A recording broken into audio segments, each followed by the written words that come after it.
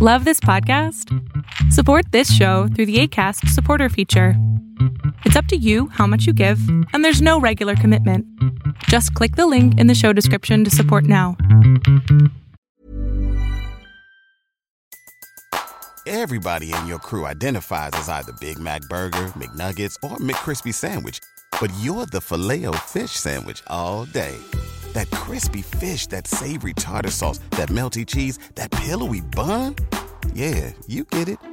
Every time. And if you love the Filet-O-Fish, right now you can catch two of the classics you love for just $6. Limited time only. Price and participation may vary. Cannot be combined with any other offer. Single item at regular price. Ba-da-ba-ba-ba.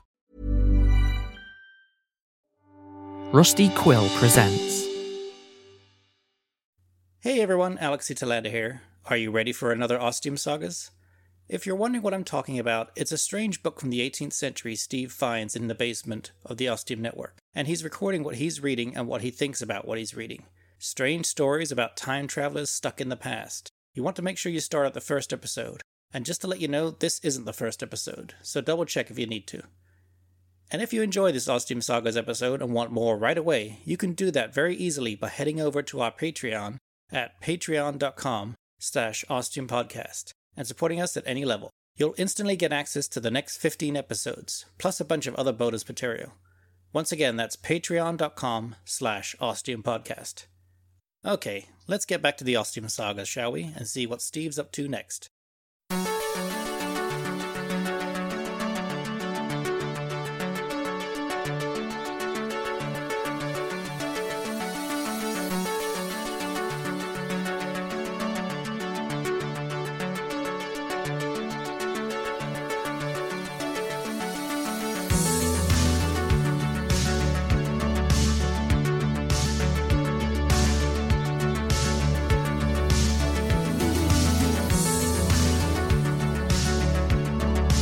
The Ostium Sagas.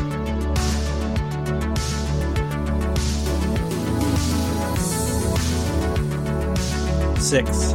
Saga 1. 1066. Part 2.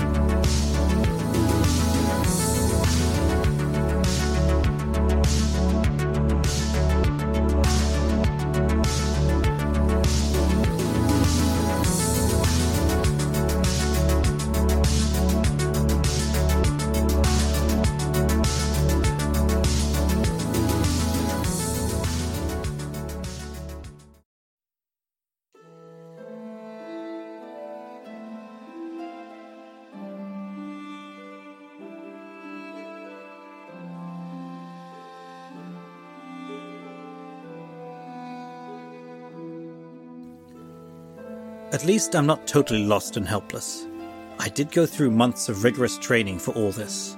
I can speak their languages, medieval French and Saxon, even some Celt. I know the cultures and customs enough to not say or do something that will get me branded as a heretic, or crucified, or thrown away in some dark, dingy cell to rot because they think me completely mad. I suppose if you are reading what I've just inscribed upon this parchment, and yes, I am also trained in the ways of writing Old English, then you might think I have lost my mind already, and I'm just babbling complete nonsense. And if that is the case, then I think it best you just stop reading. Put this parchment aside and think of it no more. And what I'm about to write will make little sense to you either. For I am not writing this for you. I would say the layperson reading this, but if you are one, you very likely can't read, and are more likely a monk or priest, or perhaps even an advisor to someone important, possibly even royalty, reading these words. Know that this is not for you either. So you had best cast your eyes aside, lest you consider these the words of the devil, and will be damned for reading this, and therefore doomed to an eternity in purgatory. There, that should have got rid of them. No, I am writing these words with the hopes that someone at the Ostium network might one day read this, whether they be in my future, my very distant future, or perhaps even, somehow, my past, assuming this document will survive that long. But I have plans for its survival and longevity that I will get to in due course.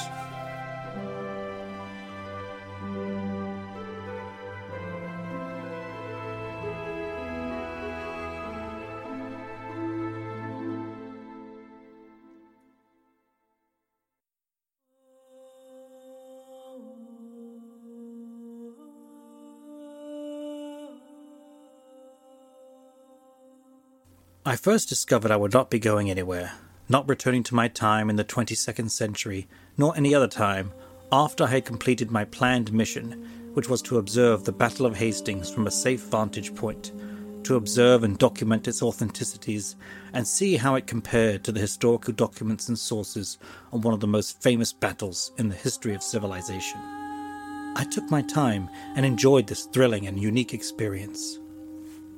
Through the town of Ostium, created by the Ostium network, I had been able to travel back in time to this special period in history, as England became something new with a French king and ruler. I was to spend an entire month observing and recording and learning from this world in this time. And I loved every single moment of it.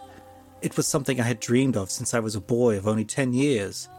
When I first read of this battle and gazed upon the artist's renderings of what it must have been like, and then spent my teenage years researching all I could of the event and the time period, be it fiction or not. It certainly influenced my choice in major at college to specialize in medieval history with the goals of becoming a college professor one day to open the minds of students to this unique battle, to this special time. That was my plan until the Ostium network got in touch with me and revealed a unique opportunity that changed my life in a whole new and truly awesome way.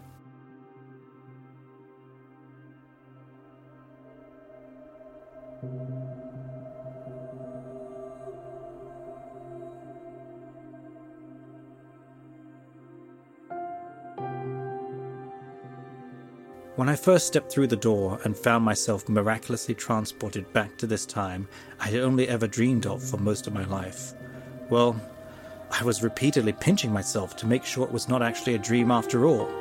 It was not. The smells, the foods, the houses, the people, the towns and villages, the everyday life of the world.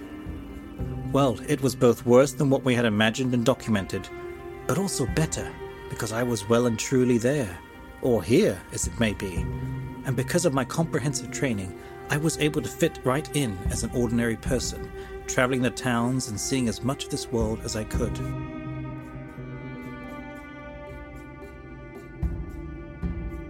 While the battle lasted only a day, 9 in the morning until dusk, which was said to be about 6 in the evening. In fact, it began closer to 10 in the morning officially, and while yes, the fighting was done as the sun was setting, there was still plenty of killing going on long into the night, not to mention the ransacking of bodies for armor and anything of wealth. Although this was true for the aftermath of any battle, where fingers and other limbs would be recklessly hacked off for some piece of jewelry or a ring or an armband. But I had an entire month to spend here, even though the battle was over in a single day. It had not been hard to convince those at the Ostium network to lengthen my stay to a full month when I explained all that could be discovered and learned from me staying there longer. Of course, those at the Ostium network also had an ulterior motive for wanting me to stay here longer, and for not letting me come back, which we will get to in time.